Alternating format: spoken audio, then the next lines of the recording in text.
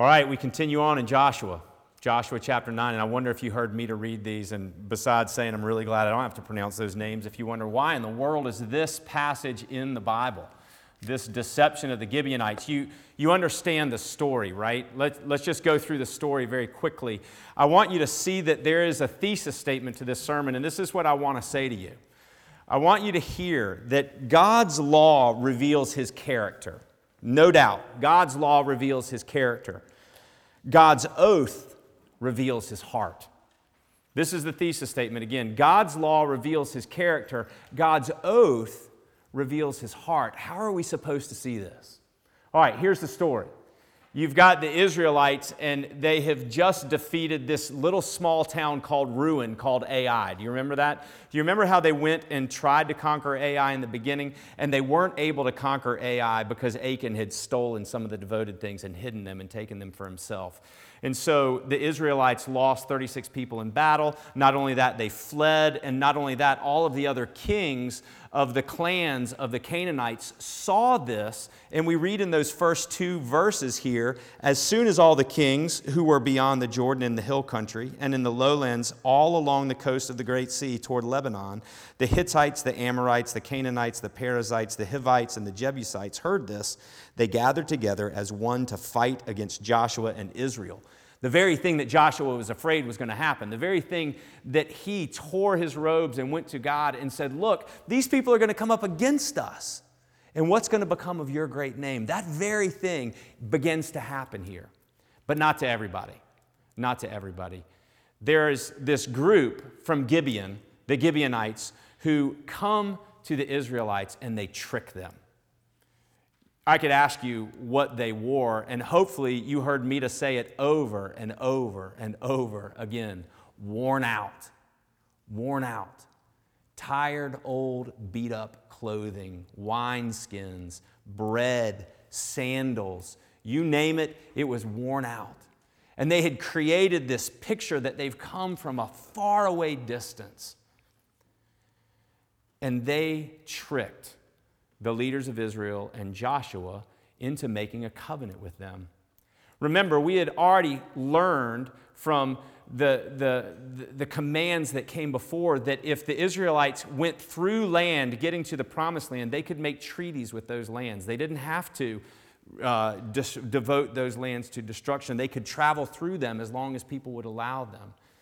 But the promised land was different, this place where God would dwell, and among whom there would be no other gods. And so the demand that everything would be devoted to destruction is as much about God and His glory being known without any other competing gods as it was about those who worshiped those gods and refused to bow the knee to Yahweh, the God of Israel. But here in the midst of this, we get this picture of the Gibeonites. Remember, my thesis statement for you today and for us today is that God's law reveals His character. This law in particular here, this devoted to destruction, and it's God's oath that reveals His heart. I want us to see that in two ways. First, through the gospel via the Gibeonites, is what I've called it. And secondly, to see how the Gibeonites, these people who cast themselves on the mercy of God, became a lived testimony for the Israelites of who their God was. This is a fantastic Thanksgiving passage. I had an opportunity to preach a Thanksgiving service for a local private school this week, and during which time I was telling a story to some friends of mine. These folks have become very dear to me. I long for them to come to know Jesus. And maybe even be able to worship with us one day, which would be great. And I was telling them a story about how we found our dog. I mean, completely unrelated story, right? But in that story, there's this scene, and I'll tell you about it later if you want to know about it, about where I was supposed to recognize the owner of the dog. And I didn't recognize the owner of the dog, but the owner of the dog went to such extreme measures to help me recognize the owner that I was like, yes, of course I recognize you. And I wasn't thinking about the story, and all of a sudden this friend of mine who, again, I long for her to come to faith, she looked at me and she goes, that's good to know. So even pastors lie. Pastors lie. And I'm like, oh, man. And I was nailed. She's exactly right. The language that we use, the flippancy with which we deal with the truth came full force to me. Another episode of my week that oriented my mind around this idea of seeing in this passage the thesis that it is the law of God that demonstrates His character. It's the oath of God that demonstrates His heart. Is when another friend of mine says, you know something, I like the church, I like the things that we're about, but I just don't understand why justice has to be. Why there has to be a judgment. Why can't God just say, I forgive you, let bygones be bygones, and we go out? That everybody's the same and you're just forgiven. That one human being doesn't have to experience judgment where another one doesn't. And as I thought about that, I thought about this passage. And I wanted you to see how both of those are addressed. In this thesis statement that God's law reveals His character and God's oath reveals His heart. I want us to look first at the gospel through the Gibeonites, and then I want to show you how the Gibeonites were a lived testimony for Israel. So look at it with me, if you will. This is interesting because the Gibeonites don't act like the rest of the united front of the kings of the different clans of the Canaanites, right? We read those names. You can read them again. But these guys created this united front and said, see, Israel's not so strong. We'll crush them. They almost lost to Ai. Sure, they came back and beat them a second time because they figured it out, but we will crush them. Not so the Gibeonites.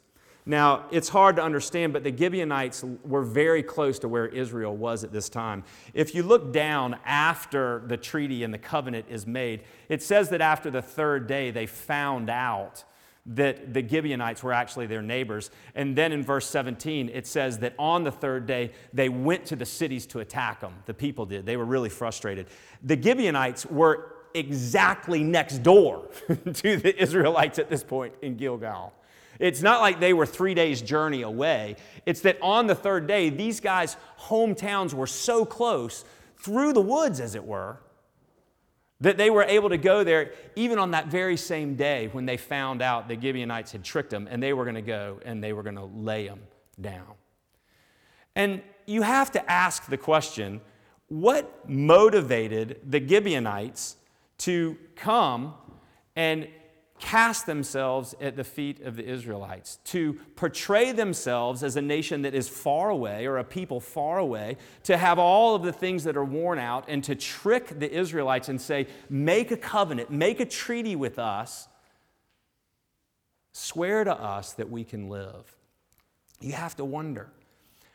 Well, you've got to read chapter 8 that we skipped last week, because after the defeat of Ai, God reorganizes and reinstates, and they celebrate again the covenant that God has with His people. They come up on these two mountains that are in that vicinity, and there they read the law of Moses all over again, the instructions of Moses of what they're supposed to do.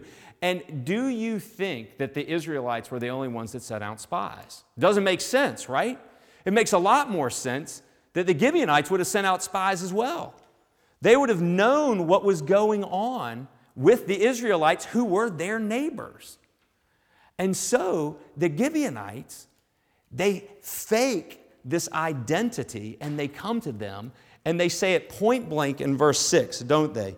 They say this, we have come from a distant country. Not true. That's false, right?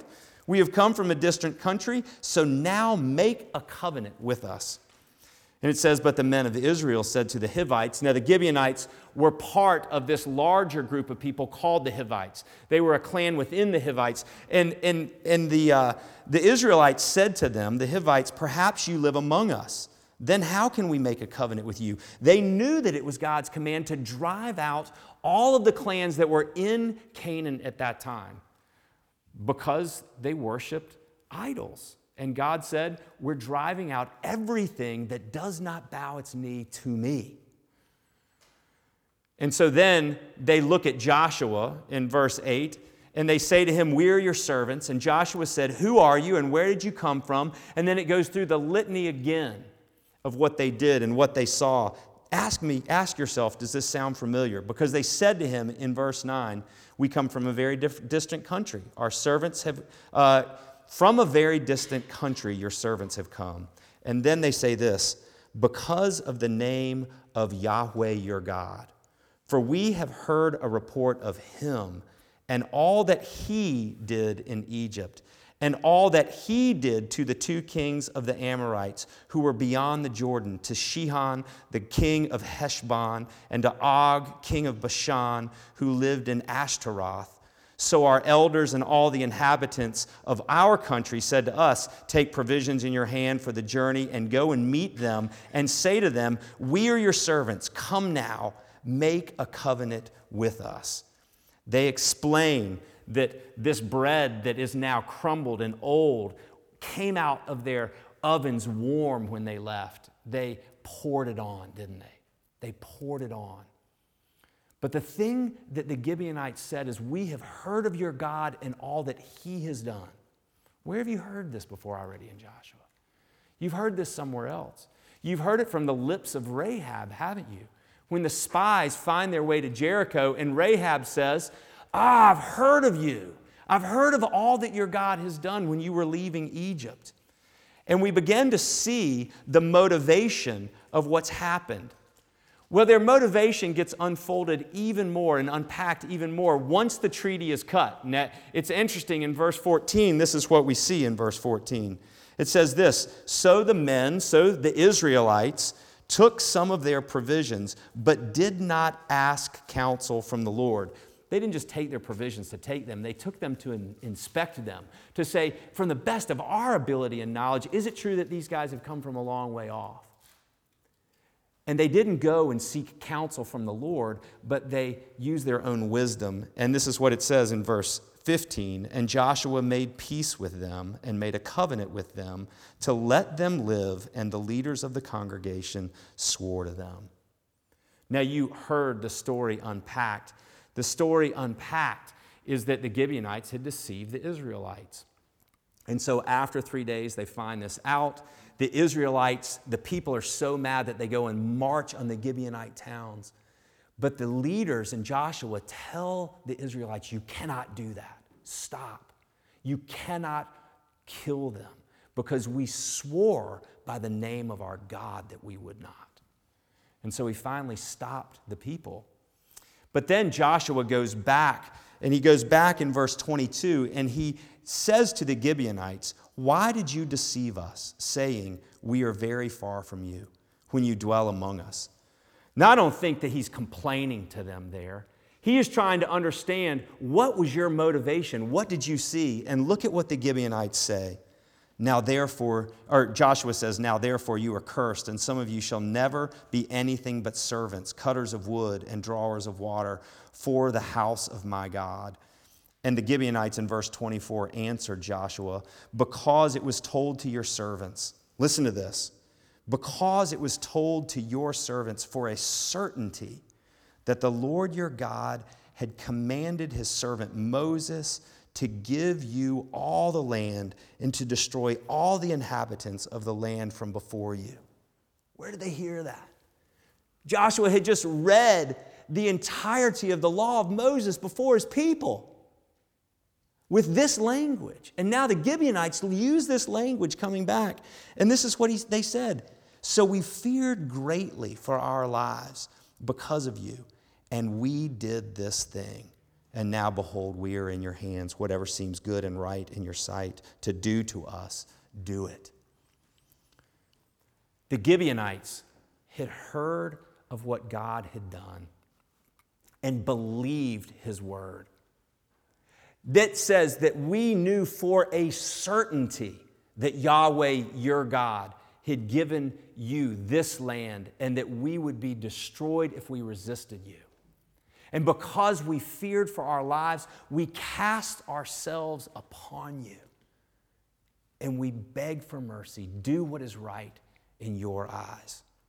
They begged that they would be brought into a treaty and into a covenant. And what we read is that Joshua has said, we swore to you on the name of God himself that we wouldn't kill you. And the Gibeonites thought, now we are safe. They cast themselves upon the mercy of the Lord. They knew that they were devoted for destruction. They had heard that, but they cast themselves on the mercy of the Lord. That's what these Gibeonites did. Do with us whatever is right in your sight. But we have turned away from our people, the Hivites. We have turned away from our God, and we bow before your God, and we recognize Him as the God who saves. And here we see the gospel according to the Gibeonites. The gospel is an historic event when the Christians use it in the sense of talking to you about the gospel, that God sent His only Son to die on the cross for our sins, an event that took place. If we were to say shorthand, how do you say the gospel? We would say God saves sinners. God saves sinners. That's the knowledge of the gospel in the Old Testament that becomes clear in the person and the work of Jesus. And the Gibeonites got the idea that God saves sinners. And we're devoted to destruction because of who we are and who we worship. But your God saves those who are against Him.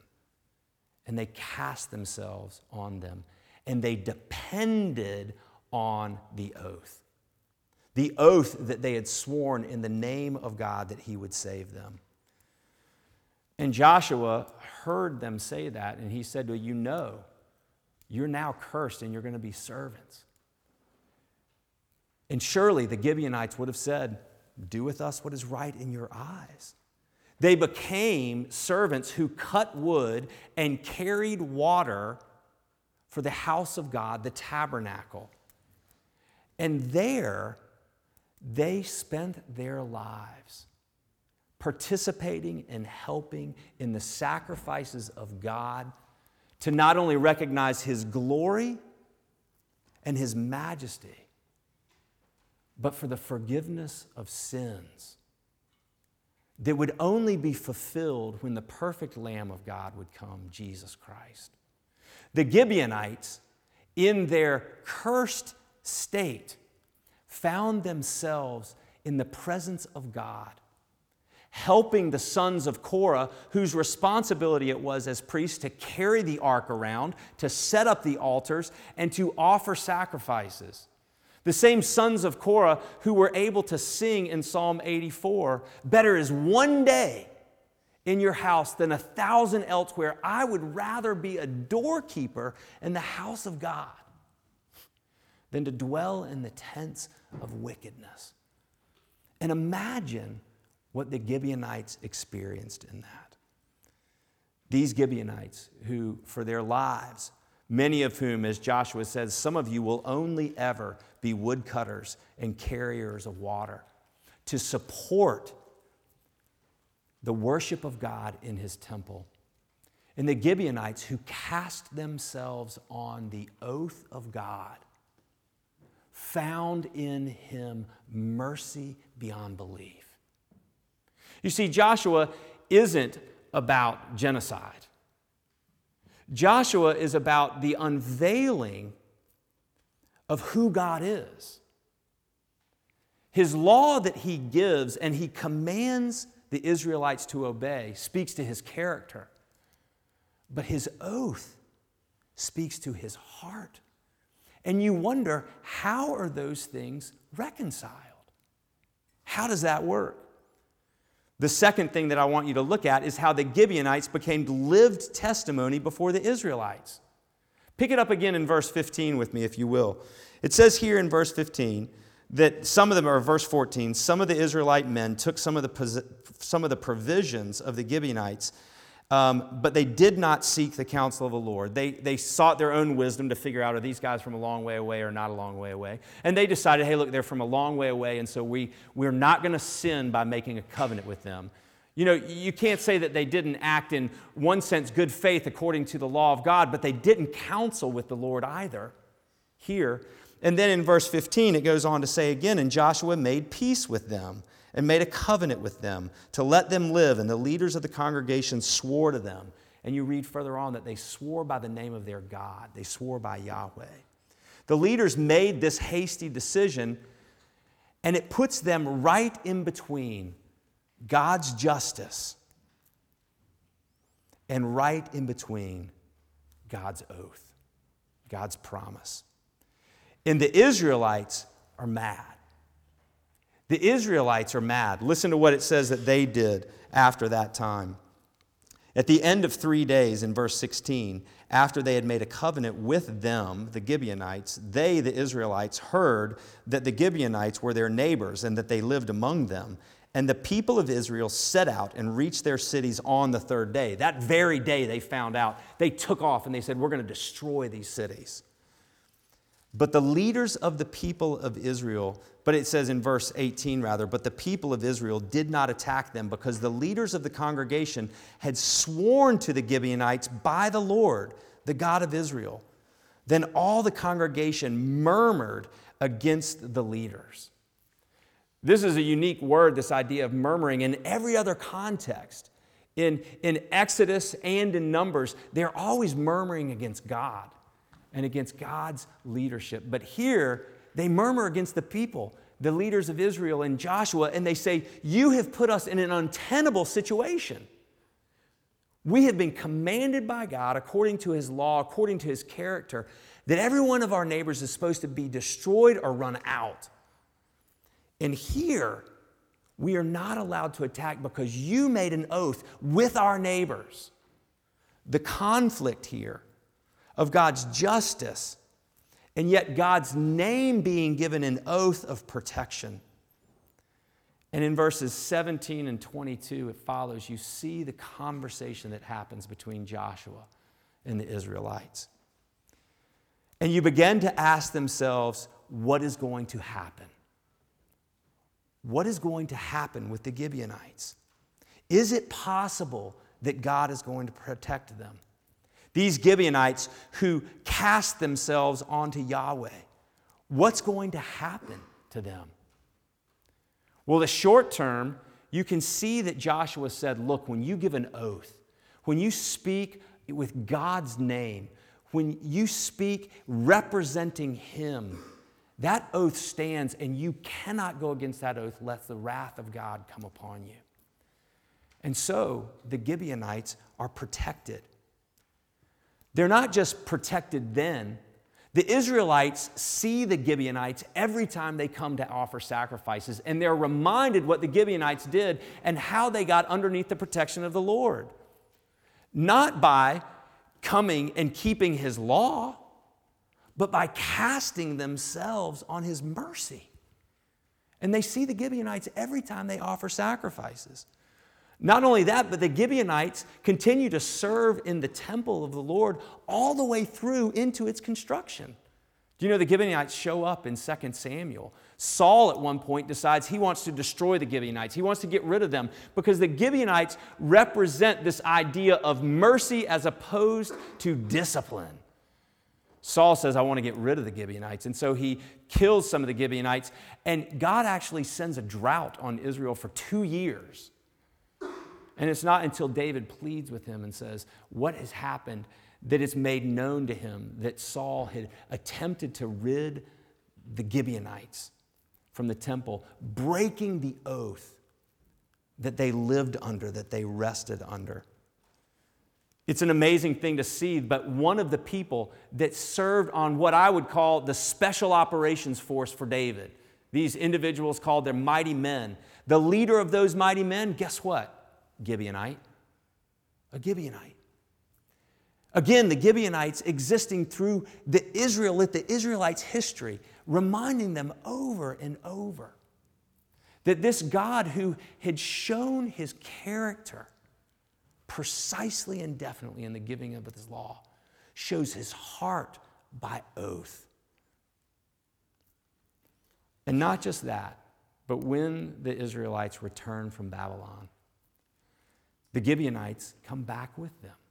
In fact, the Gibeonites are recognized as some of those who return from Babylon and work on rebuilding the wall and rebuilding the temple. The long history of the Gibeonites who had been convinced of who God was and who had cast themselves upon His mercy, knowing that that's a God who saves and there's no escaping justice except to cast yourself upon Him. Also, these Gibeonites who lived as lived testimonies before the Israelites all of their days. What do you hear? You hear this statement over and over that God's law reveals his character. God is holy and he's just. To deny justice on the basis of our perception as human beings, that some human beings are going to receive justice and other human beings aren't going to receive justice, so why don't we just wipe the slate clean and don't worry about it, is to misunderstand that justice is in the very character of God. That justice isn't about comparing human beings to human beings, but comparing humanity to God in whose image we are created. And God makes his character known through his law, but he reveals his heart through his oath. And here, in the midst of this season in Canaan, when the Israelites are beginning to know more and more about their God, God reminds them, my character is distinct and holy, but my heart is for anyone who will cast themselves upon me. We get this passage in Hebrews, and I want to look at it with you really quickly as we close. I want you to hear this because it is amazing. In this passage of Hebrews, the writer of Hebrews is talking about this oath-giving God. And he writes about it in nature of when God gave an oath to Abraham. And he swore to Abraham, because of what you have done, you haven't withheld Isaac from me. You are willing to offer your son, then I'm going to bless you.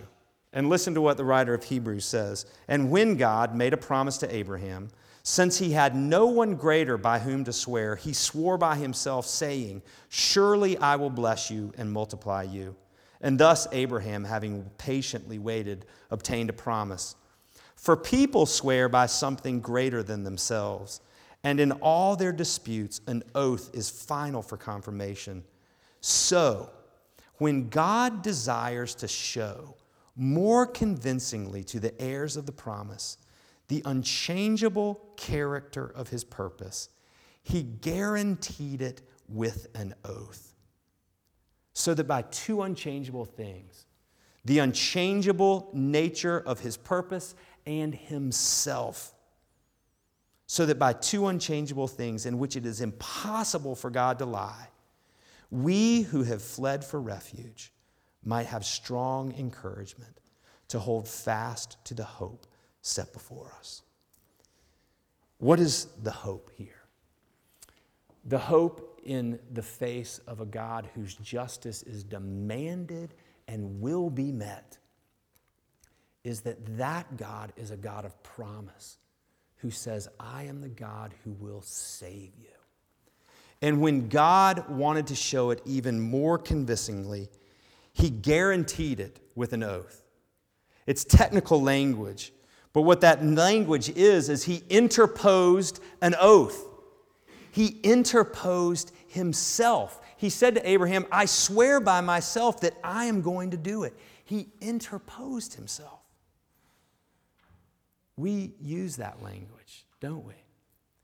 We use it in one of the songs that we love to sing, and that song is Come Thou Fount of Every Blessing. And this is what it says. Here I raise my Ebenezer, hither by thy help I come, and I hope by thy good pleasure safely to arrive at home. Jesus sought me when a stranger, wandering from the fold of God. He, to rescue me from danger, interposed his precious blood. You see, for God to take his justice seriously and to declare by his name that he will save anyone who casts themselves onto him, who trust in him, he had to interpose his precious blood. He had to give us Christ. And here in the conquest of Canaan is a picture of these people, the Gibeonites, who got it, who saw it, who took their condition as being devoted to destruction, who took their sins seriously and cast themselves on God's judgment. And what was happened? Their joy was fulfilled. They said, better is, man, not a problem for me. Better is one day in the court of the Lord than 1,000 elsewhere. I'd rather be a doorkeeper in the house of God than to dwell in the tents, the riches of wealth. This is an amazing picture of how we see God's law that reveals his character and his oath that reveals his heart. In closing, there's a story about that song, Come Thou Fount of Every Blessing. The writer of that song is a guy named Robert Robinson. And it's understood that by the end of his life, he had decided that he wanted to vacillate on this idea of justice. This idea that sacrificial death of the Son of God was needed to cover for his sins. And there are some that even thought that he had become a Unitarian. One who said it doesn't really matter what you believe as long as you believe in something outside of yourself, as long as you recognize that you worship what you want. And the story says that one day, Robertson found himself in the presence of a woman who was humming, Come Thou Fount of Every Blessing. Come Thou Fount of every blessing, tune my heart to sing thy grace. And she looked at him and she said, what do you think? Do you like the song that I'm humming? And it says that with tears he replied to her, Madam, I am the poor, unhappy man who wrote that hymn many years ago. And I would give 1,000 worlds if I had them to enjoy the feeling that I had then. I want you to know that God did not give us 1,000 worlds of anything created that we might be strongly encouraged to trust in him. But he gave us his Son.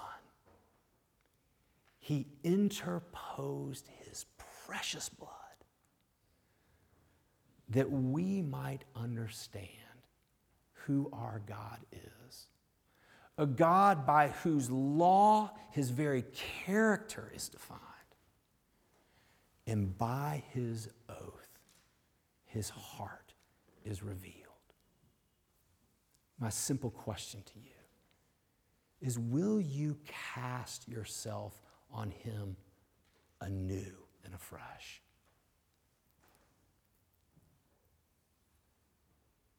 Joshua means God saves. And even here, we see that with the Gibeonites. Let's pray.